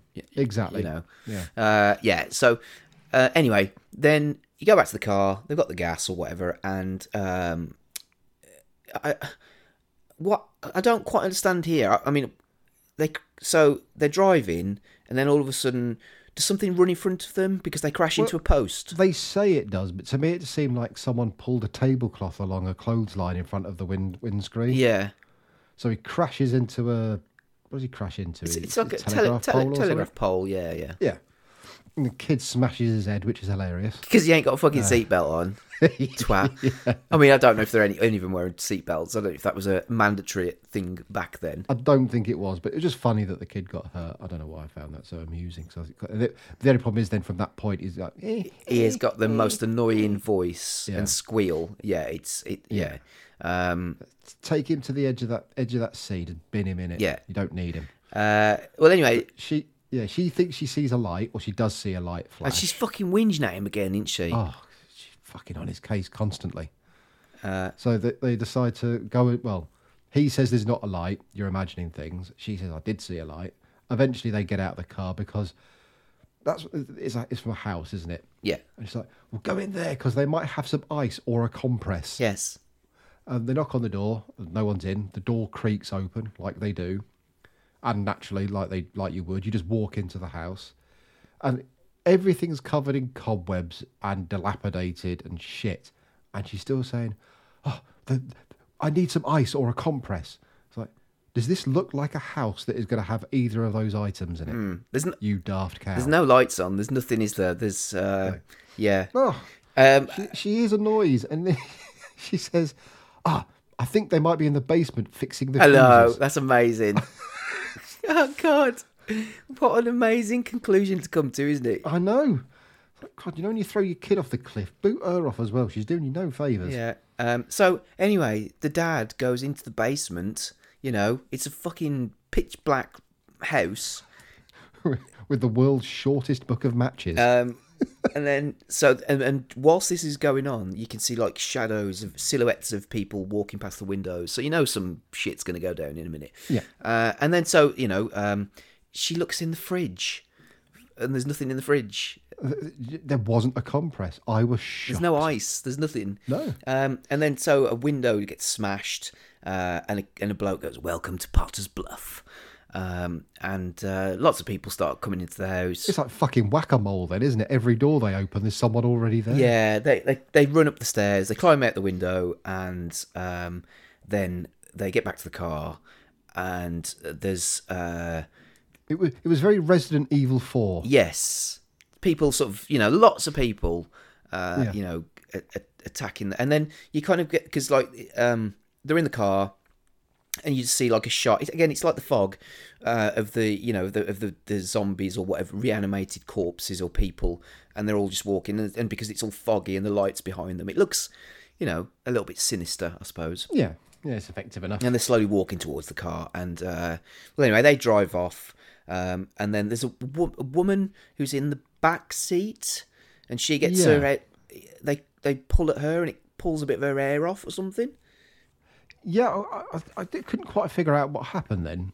Well, she ends up outside of the car. Yeah. But then still on the car. And then, yeah, like I said, she's then on the bonnet of the car whilst they're driving off, and you're thinking, oh, okay. Well, sheriff's then he's just sitting around doing fuck all in his car. Yeah, waiting at a junction, isn't he? Sees them speed past. Yes. So he shits himself. Yeah, and hits someone. Yes, at about 3 miles an hour. Which, you know, he's like, it's not like he's speeding, but he clonks somebody, and he's kind of just, his car's just rolling forwards. And then, so he gets out the car, has a look, because there's a body on the floor, and then there's a severed hand. Yeah, it just in the grill. On his grill. How the fuck did that happen? I don't know. He didn't seem to mind you. Yeah, I suppose they're quite delicate little things. Well, anyway, and then that starts grabbing at him. That's another Stan Winston puppet. And so he shits himself. He turns around. The dead body gets up, clonks him round the head. Yeah, takes his arm. His arm, which is quite funny. Yeah. So then the sheriff chases him to an old barn. I mean, there's no lights in this whole fucking town. It's like they've had a power cut or something. It's just ridiculous. And another abandoned building. Yes. I'm still getting Resident Evil 4 vibes at this point in time, the way he's sneaking around there. Yeah. And then the sheriff's in this barn, and you get another little jump scare. Is it a cat or something that jumps out of him? Chicken. Chicken, that's it. Yes. Chicken. He shoots a window. Oh, yeah, because he probably shits himself. So I don't know where this dead body's gone, or this thing with the arm. Again, any thoughts? What were you when you were watching this? Did you find it funny? Was it a bit daft, or what were you thinking? Well, I was surprised that the family escaped, apparently. Yeah, you don't see what happened to them, do you? No, they just seem to... No, they kind of just turn up again. It's a bit like Silent Hill, isn't it? That kind of whole foggy, but... Yeah. I don't know... I mean, when they were driving into the town, it was that fucking foggy. I wouldn't drive in that because they literally could not see 1 foot in front of the car. No. But no. So they can see that all these people are shuffling towards them. They probably could have, if they'd have set off at a steady 15 miles an hour, would easily have outrun them. But instead, he just puts pedal to the floor. Off you go. Through this thick fog. So something was bound to happen. Yeah, so go back to the sheriff's house, and his wife's cleaning. Polishing the silver. Yes. That's what ladies did back then. Wench, when I come home from work, I demand that the silver is polished. Yes. So, but then he's looking for something in her drawers. I'm not quite sure what he's looking for. And not those sort of drawers either. No, but you can tell it's kind of, I suppose it's a bit like her underwear because it's silky looking stuff. And he comes across a book about witchcraft and a knife. Yeah, some sort of magic knife. You can tell it's one of those kind of knives that's got a curvy blade, like a ceremonial sacrifice knife is what it looks like. Yes. So he, considering he's a sheriff, right, and he's supposed to be this big town sheriff that's come to a small town to, come back to where he lives or some shit. He's as thick as shit, and he buys any excuse that she's given it because she's giving him a few bullshit excuses now. And there even a bookmark on a page that says that people only come back after a violent death. Oh, I don't remember that. Something like that. Yeah. But and he's like, Janet, why? Yes. Oh, I'm doing a lecture on witchcraft. Oh, okay. Yeah. Oh, I'm just because it's about witchcraft and voodooism, and she's a teacher. We've established she's a teacher at school, and she said, "Oh yeah, I'm teaching the kids about witchcraft and voodoo." I was like, "What? What fucking? Where does that fall in the curriculum?" And he's like, "Oh, okay." Oh bollocks! I forgot to take that film into Ernie. And she's like, "You knob." So she gets proper pissed off at him about this because he's all suspicious and whatever. Anyway, so he drops the film off at Ernie's, but he's the only one that he can see it. Yeah. He makes it very clear that no one, and he means no one else apart from him, can pick it up. Yeah. Which is ironic considering what he tries to do as soon as it's ready. Yes. So anyway, then he's talking to the coroner about the dead bodies, and then Robert Englund's, you see him, he's in his car, and then he says, "Oh, there's a car that's gone off the bluff or something," and it's been found in the water. Turns out it's the car of the family that were there, and because actually something we didn't mention, but this little kid's got a toy plane. Well, Robert Englund's playing with this toy plane whilst he's talking to the sheriff about this car that's been found, and so anyway, the sheriff then starts scraping. This is the first bit of police work he's fucking done. Yeah. He starts scraping particles from the grill. Yes. So he sends off to the lab to be looked at. Yeah, he phones the doctor up, doesn't he? And it didn't quite click with me first. It was the doctor. I thought he was phoning one of his old contacts at first, like maybe in the city. Yeah. But the doctor's in his office. Well, in an office that it's like he's just sat on set on Jekyll and Hyde in 1923. There's all these bubbling flasks and fluids and things everywhere. Yes. And so then the hotel man, who we've established talks slightly funny, he goes into the police... I don't even call it a police station. It's not even a fucking police station, is it? It's just a room where the sheriff hangs about. And he says he saw the man who checked in, who's the photographer. What was his name? Des Moines or something? Yeah, George Lemoyne. Lemoyne, that was it. And he says, I've seen him walking around the town. And the sheriff... He says popping gas. I just thought it was an interesting turn of phrase. Never heard anyone say he's popping gas. Yeah, I've never heard that before. Anyway, the sheriff doesn't believe him. And so he goes, speak. He told you, ask your wife. Ask your wife. Which is quality. So then the sheriff goes to the school where his wife's teaching about voodoo and zombies. Yeah. And she's specifically dispelling the zombie myth in films. Go on. According to her, then it's obviously part of voodoo, which is a religion, and they're under the control of their master, who can get them to sort of like reenact human things and get them to like control their will. But as long as he has their heart kept somewhere, yes, the heart's kept out of the body. Yeah. Now, so one of the kids turns around and it's the little bastard. Yes. Who? Yeah. So there you go. So that's kind of like what happened to. So again, things are slowly starting to be revealed, I guess. So from your point of view, what were you thinking at this point? Particularly when she's talking about all of this, and there's a whole, the zombies are under control of the master. So what were you thinking at this point? Well, I wasn't sure who the master was, if it was going to be Dobbs or Janet. Okay. I was thinking along the lines of one of them two. And then the alarm bells were sent ringing further, because when Dan walks in and he tells Janet that he needs to fill up, and he sees Freddy. Yes. And he calls him Freddy. Yes.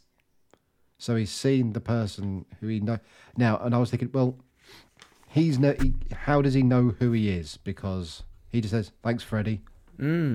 So at this point, my mind had automatically gone straight to the end. Ah. Okay. Because things weren't making sense to me about how he was being so naive and stupid, not recognising people. My mind was going like, well, how long has he been there? He should know everyone, but he doesn't seem to know everyone, or he's not noticing that new people are turning up. And I was like, oh, right. Got you. Okay. So then you get another scene, which kind of, well, there's a few things. I mean, I'll explain perhaps later on why it sort of perhaps feels a bit disjointed in places. But you've got now a man who is a dirty old fucker. I mean, so he picks up a hitchhiker who's a young woman, and he even says, I could be a dirty old man. Yeah. Why did... She still gets in the car with him. Yeah. Times have changed, I think we'll say that much. Yeah. Well, anyway, so you don't see his face at this point, but you just hear him talking, and she's in the car, and he's talking about going to Potter's Bluff, and then he reaches over into the glove box, and he gets a camera, and he takes a picture, and then it's revealed he was the fisherman who got slashed and stabbed. Yes. And so then she gets out of the car, gets surrounded by all the people. Can you see Robert Englund at this point? Is he part of the group? Oh, I'm not sure, to be honest. Anyway, it's the same old fuckers, and then then they get a massive rock and smash it over her head, which you don't see, but you hear like a squelching type noise. Yeah. And so then the coroner, Dobbs, is you see her face now, which is all bashed up. Yeah. Oh, Dan finds Dan's. You see Dan with the body first, don't you? He's looking very stressed. Oh yes. This is obviously another murder, but yeah, straight to Hobbs. Yes. Who's looking at the mangled skull, and he says, "I will make you beautiful again." Yes. And then slowly, shot by shot, the face is like reconstructed, so it kind of goes down to the skull, and then you see again like slowly it's built up, so you get layers of flesh and then skin, and then you see hands, which are actually the hands of Stan Winston, putting the so it's like he's using a tool or an implement to open up the mouth, check the teeth, check the mouth. He does it with the eyes. and pops a new eye in. pops a new eye in. Now, again, I thought it looks pretty cool. It's, you know, the way it's done, it looks pretty good. And again, the transitions between the model or the doll, not the doll, the puppet, and then the real person and everything else, it's a good pretty quality good. puppet. It's cool, isn't it? You know. I mean, I didn't understand why he had to take it back down to the skull. I don't know if it's been smashed over the head with a rock. It'd be pretty. Yeah, but the skull wasn't broken. Yeah. So, well, maybe that's his art. He doesn't just do a patch-up job and sort of, you know, just repair the broken bits. He does a full refurb. Yeah. So anyway, then the body then of this hitchhiker, it wakes up after a little while. It wakes up after someone else strokes its face. Ah, okay. And I wondered if, because I think, I'm not sure who it was. I think it might have been Midge because it was wearing a grey coat, but I think it was, I don't know if it was, because he leaves, someone walks out of the shadows, and I didn't know if that was supposed to be Janet or Midge. Yeah, well, I think it was implying it could be Janet. Yes. But I wasn't sure. yeah. But I'm sure they were wearing a grey coat, and that's a Midge thing with a grey coat. But so Whereas Janet dresses like Tom Baker in brown. yes, yeah, I know what you mean. But then, so the body wakes up and it looks at the screen, and you know, okay. So again, what were you thinking at this point? Obviously, it's been demonstrated. It's clear that he's actually bringing these people back to life.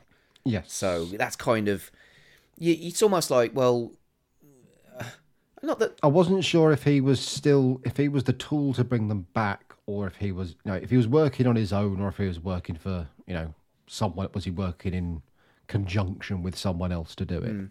Did he have was he just the person with the know-how, and someone was instructing him, I want that person, or was it all him? Was he the actual controller of everyone? Yeah. So then the sheriff is now at the lab place, and so he's talking to the guy he sent like forensics, that kind of thing, Yeah. And this guy says that the skin samples that he sent have been dead for 3 to 4 months. And he doesn't believe it. Again, it's like Dan, he doesn't believe the hotel owner when he says he saw Freddy, or the guy. Then sees Freddy. Why doesn't he take the hotel owner to the gas station, which would have been literally a walk across the street, I'm guessing, and saying, Yeah. is this the guy that checked into your hotel? Yeah. But anyway, I'm picking holes in the plot now. This fella who I know as Freddy. Why do I know him as Freddy? Yeah. What's going on? Yeah. So anyway, then the doc's then now back in his lab, and he discovers something. He's looking through a microscope. He's using acid, really, really corrosive acid. Yeah, I didn't quite understand that because he puts like bit of skin or something, isn't it, on the plate, and then just drips this really corrosive acid onto it. Looks under it and is like, it can't be. Yeah. So he gets all suspicious, and he realizes something's not right here. I mean, the fact that he's discovered that the skin samples from this thing are like been dead for 3 or 4 months or whatever. That's how you could tell this town's really small, because Dan has been out of the room for 30 seconds and the doctor gets straight on the blower to try and get Dan at the police station. Yeah, it's like, hang on. It must be next door. So, which is why I suppose you think instead. maybe it's out of town slightly or something. I don't know.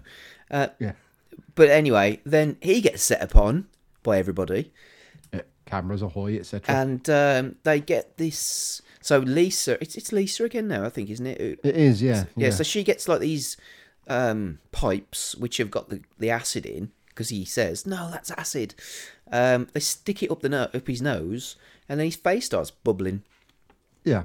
Not as good an effect, I don't. No, it's the weakest one. And it's the weakest one. The bubbles and everything were good, but the actual face and the sound's good. Yes. Of him gurgling and going, that's all very well done. But just the actual face puppet mask thing, that's not great. No. In comparison. Yeah, it's the weakest one, and well, I might as well say no. But apparently, throughout the whole of this production, there were 3 different finance companies that were involved, and they all had different ideas. So you got the writer who got one idea, and then you got the director who got one idea, and then the finance companies were saying, well, we should make it horror, it should be a bit of a comedy or whatever. So they added bits of extra scenes, like so the fisherman who got killed, apparently that was added sort of like post-production because they wanted to add a bit more gore. Right. And then so Stan Winston had done all his stuff and he kind of left with the production, but then they added this scene again to add a bit more horror, and he hadn't done the special effects on it. So right, makes perfect sense. And why it looks shoddy compared to the other stuff, which looked really good. So which is a shame because the idea is actually pretty good. Yeah, it's quite. If Mr. Winston had done it, I think it would have been a really good effect. Yes, I think it could have been a really nasty death. So anyway, then Sheriff's back now. He gets a telex. I didn't know what a fucking telex was. No, it's well, I didn't really know, but yeah, I just so basically, it's a bit like sending an email. It's like a cross between an email and a fax. Yes, or like an email, like a text message and a fax, but you type it and it pops out of the other end. Doesn't it? Yeah. Did you remember fax machines? I used to have a fax machine. Oh God, when I started after uni, when I started working, I had to use the fax machine every day. Still, yeah, fax machines. When the roll changed, there was a pain in the arse. You never knew exactly which way it was supposed to go in, and then the fucking little bit of cardboard, and then the little plastic inserts, and you're not sure which way to put it in, and it's like, yeah, fax machines. God, that's going back a bit. Anyway, I know it's shocking, and I was at uni, and we still, I'd have a fax machine at uni, but half my work was still handwritten. Yeah. And we still had to hand stuff in floppy disk. Yeah, well, I was working at the time when we had a fax machine. So, and even up to the point of, I think probably the 2000s, we were using fax machines. Yeah, I was still using one 2006. Yeah, so my mate who I worked with at the time, he finished work, he retired in 2005. So up until that point, 2004, we were still using fax machines to send. So imagine that, sending fax to somebody. It's ridiculous, isn't it?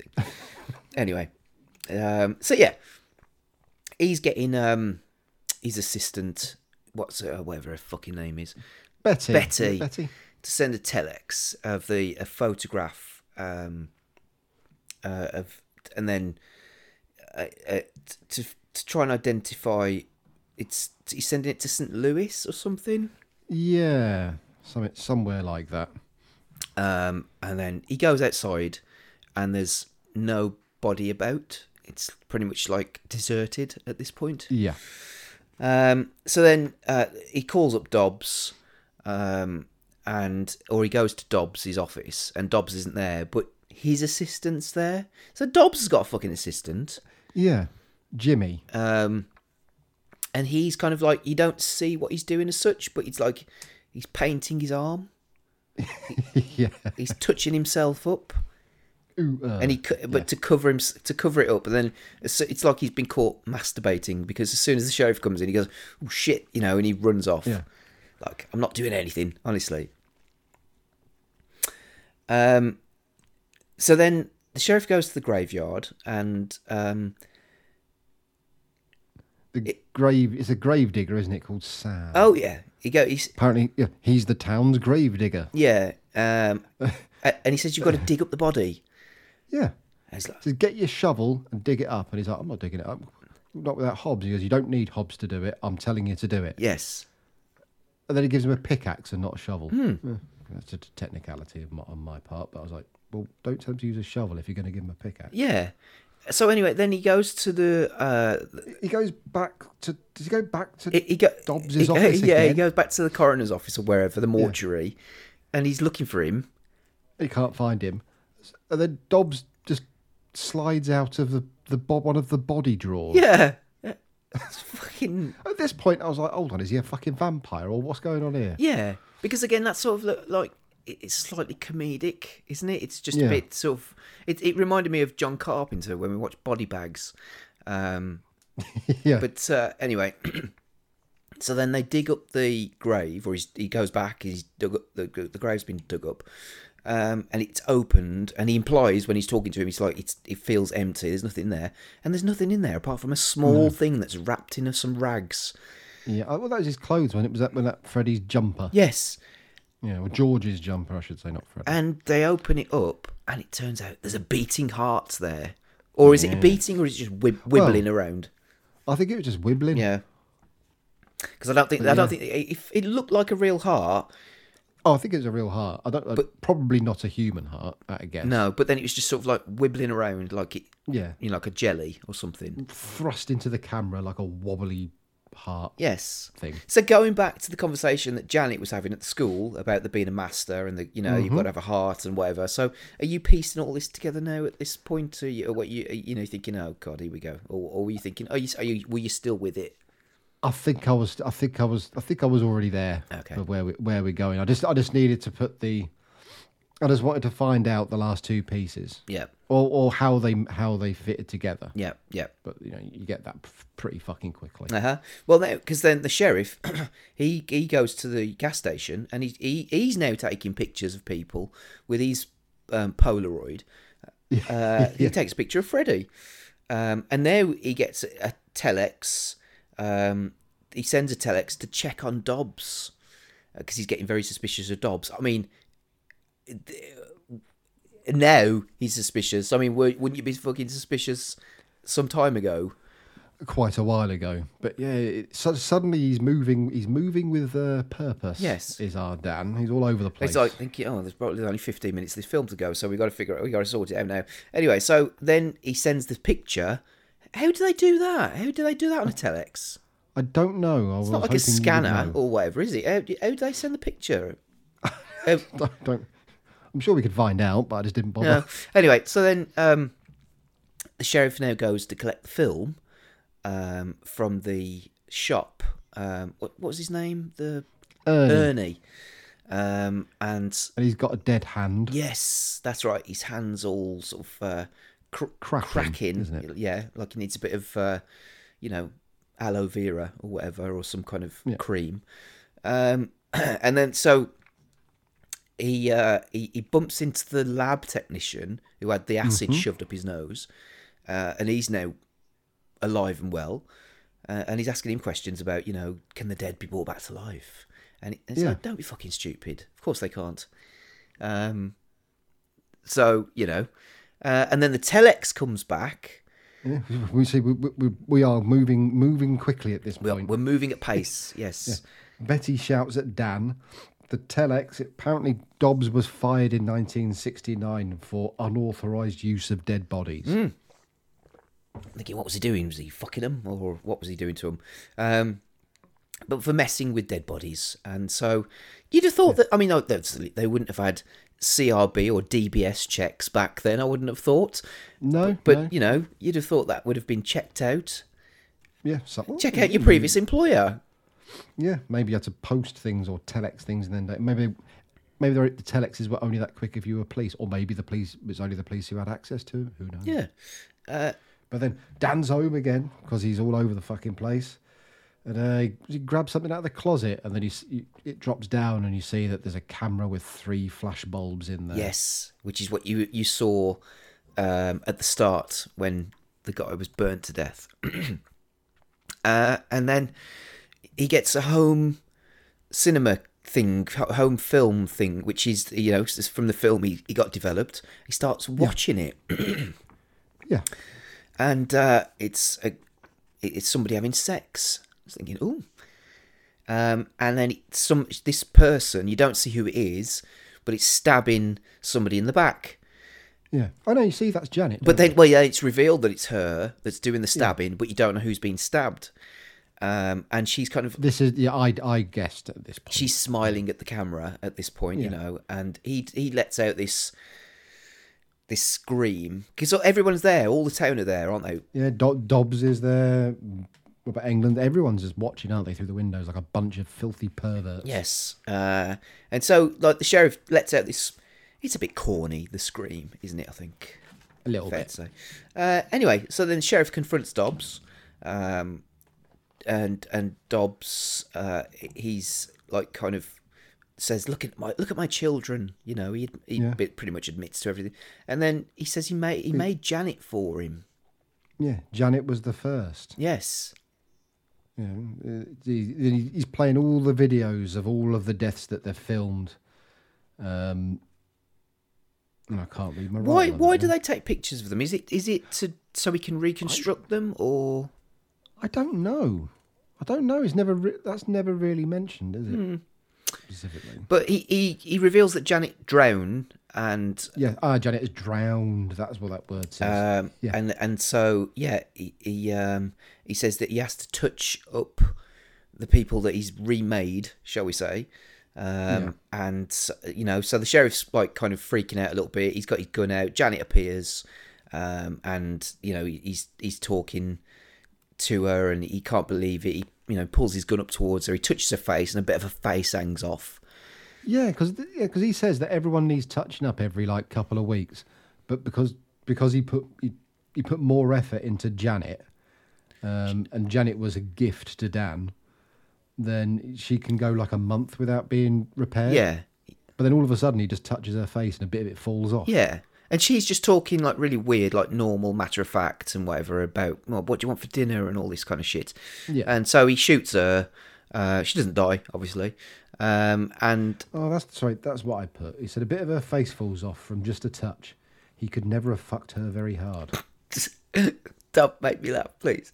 Yeah. And then so she then says she wants to be buried, and she runs off. And then he shoots Dobbs, and he goes to the graveyard looking for Janet, who's crawled into... What's his name again? George Lemoyne. Lemoyne. I don't know why I keep calling him Des Moines. Anyway, she's crawled into his grave, and she's scrawled fucking Janet on. Yeah. With what? I don't know, but she's just sat there pulling earth onto herself. Yeah. Because she's saying she wants to be buried. Yes. And so Dobbs has been shot, but there's actually blood. So you got to get the impression that he's human. Yeah, he's alive. Although he has been shot 3 times at point blank range in the stomach, and he does manage to get up quite easily. Yeah. So he gets up, and these cuts are kind of, they happen. It doesn't linger in one place. Like, so it kind of cuts from the grave to Dobbs to the grave to Dobbs. Yeah. And so then Janet's in the grave, like you said, she's asking to be buried. She's pulling all the earth over herself. And then Dobbs goes back. He puts on his music. Yeah. First things first. Where's my music? As you do. Put my gramophone on. The sheriff starts to bury Janet. Then he goes back to Dobbs, who's putting on some fucking lipstick. Yeah, that was weird. And then he sticks in like kind of these liposuction pipes. Yeah, are they the things that put the what's the fucking stuff? Formaldehyde, is it? Yeah. I put he mortifies himself because I couldn't, or morgifies because I couldn't think of the fucking word. Yeah. And so there's like this squelching noise where he's got these things in his stomach, and he looks like he's in some pain with it. And then he looks like he dies. He's dead. Yeah. And And Dan finishes burying Janet, but then the rest of the town are there. yeah. And they're all starting to fall apart, but they're all consoling him. Yeah, sort of like Even Betty's dead, as Betty's a dead one as well. like rest in peace. And they're sorry because Janet's like kind of dead or whatever. But then the cameras come out and they try and drag him off. yeah, it's like, and then they all change and start to want to kill him. But then he escapes. Yeah, and he runs back to where Dobbs was, and Dobbs now is seemingly well and alive. And Yeah. How was he not dead? I don't know. I don't understand how he's brought himself back to life as such. No. Or was he dead? But I was slightly confused at that bit. well, anyway, the camera, the film is still running, in the background or whatever. Yeah. And then like, There's one thing you should know, Dan. one final twist. And so the person that was having sex with Janet, who was stabbed in the back, is revealed to be the sheriff. Yes. And He was and dead then all along. he's looking at his hands, which are now falling apart. Yeah. Because doesn't he make some reference to, we've kind of got to stop going through this charade, or it's almost like because he says something about the dead can't remember as well, doesn't he? Yeah. So it does. Is it like these things? It's kind of he's in limbo. He's repeating. You know, he kind of forgets, and then he goes.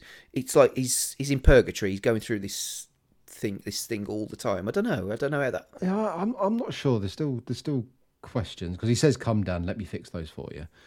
But yeah, like he obviously has control over the others, but for some reason he doesn't have any control of Dan. But the question is like, if you've got people, they're your children, they're zombies. Why do you keep killing anyone else who comes in the town? What's the point? Yeah. Because if Dan's constantly in a loop of being a policeman, then just don't give him anything to police. Don't murder people. So he's going after it. So he's trying to find out what's happening, or is that part of the? I don't know. Yeah. So, but anyway, now I'll ask what you thought in a minute. But when I watched this originally, sort of like I said a few years ago, I must admit I didn't. Not that I didn't see it coming as such, but I thought, oh, that's quite a good twist. You know, because it's like the final. That is it. That's the film. You know, you get that twist, and then the film finishes, and that's it. It's done. So, but what did you think of that, and then overall of the film? well, like I said, I'd started to question Dan earlier when he wasn't noticing things, and I was just trying to think of how long has he been there, because he should know things that he didn't apparently know if he'd been there a while, and it seemed like they'd been there a while, so that made no sense.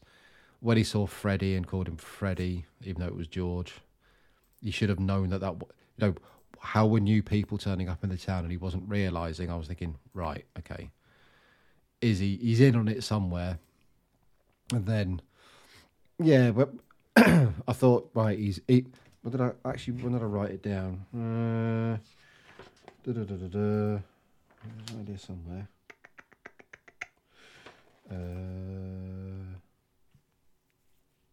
Oh yeah, it was finally when when they first watched that video of Janet stabbing.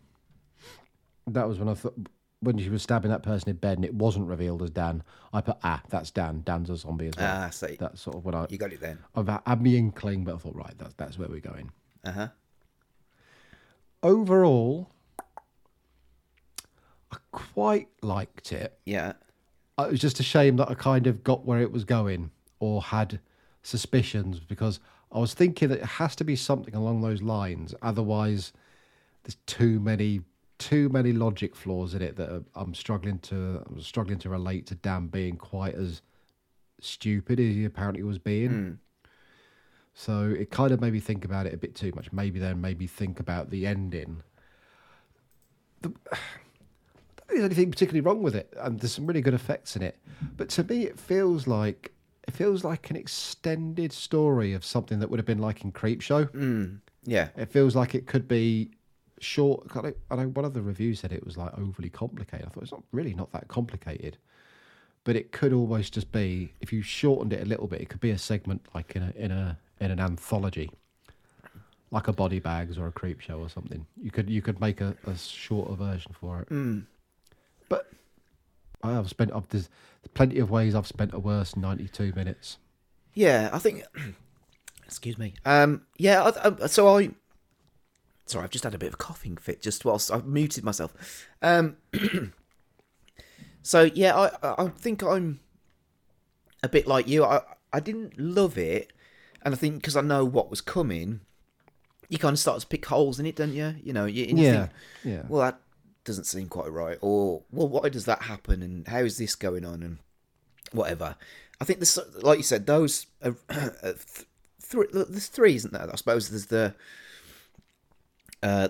screaming head, there's the eye stabbing, there's the arm.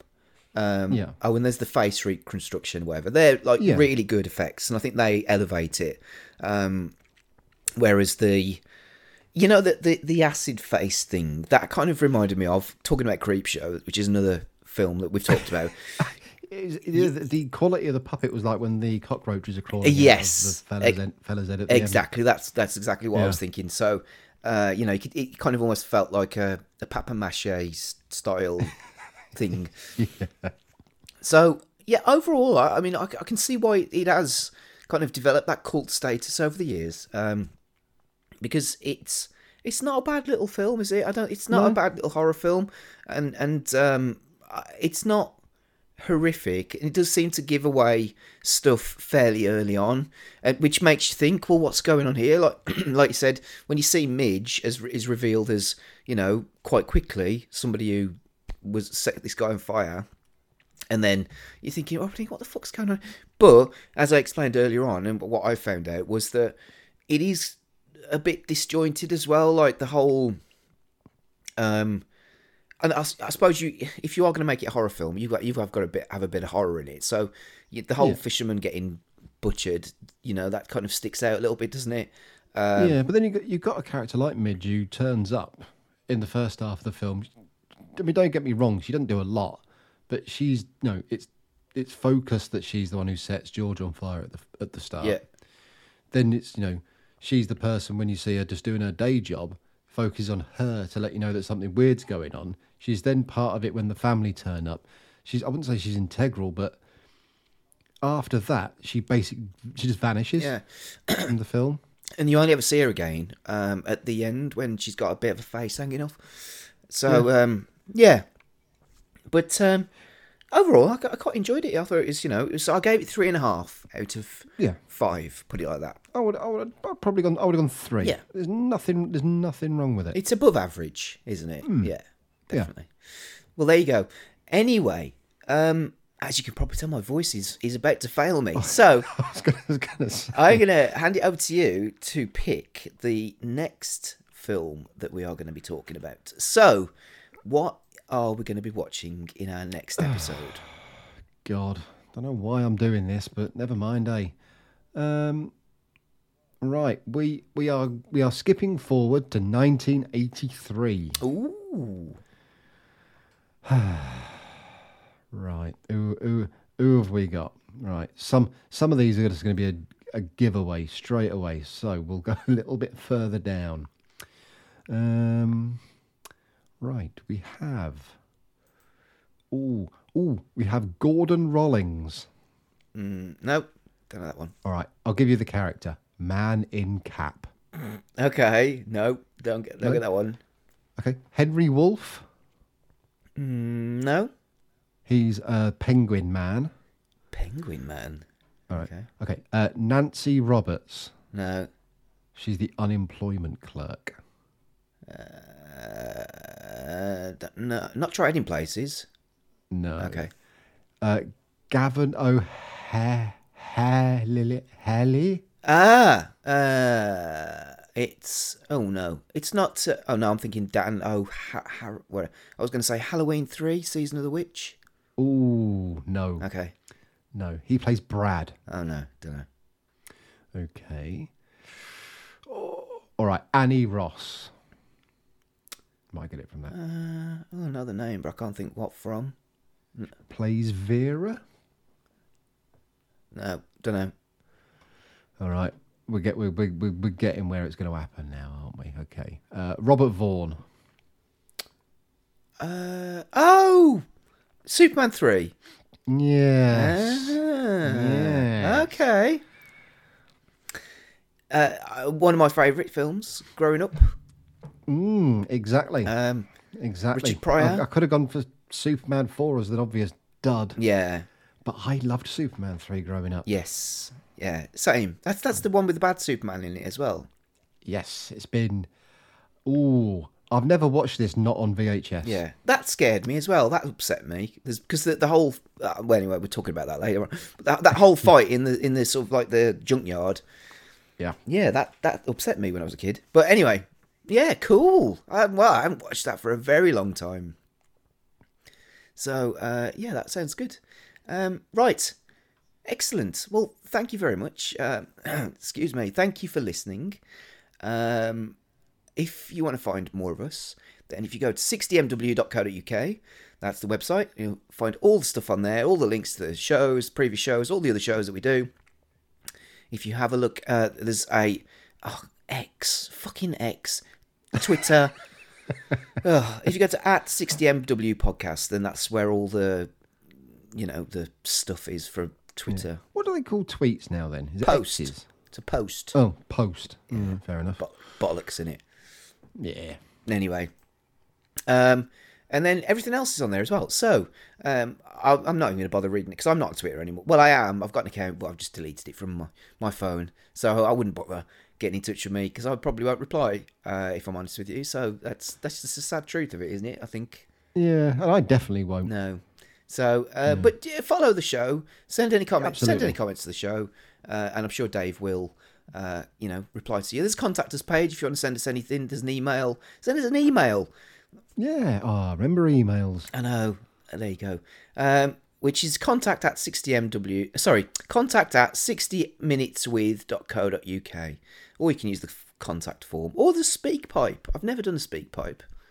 So Me neither. Is that where you speak? yeah, you can send a voice message, I think. So okay. Right. Well, thank you for listening. I will speak to you soon. And well, we both will. And Solo show next time. might just be you, the way my voice is going. I know, you've done well. You've done well. You've soldiered There on. you go. Well, thanks very much, and we'll see you soon. Bye-bye. Bye-bye.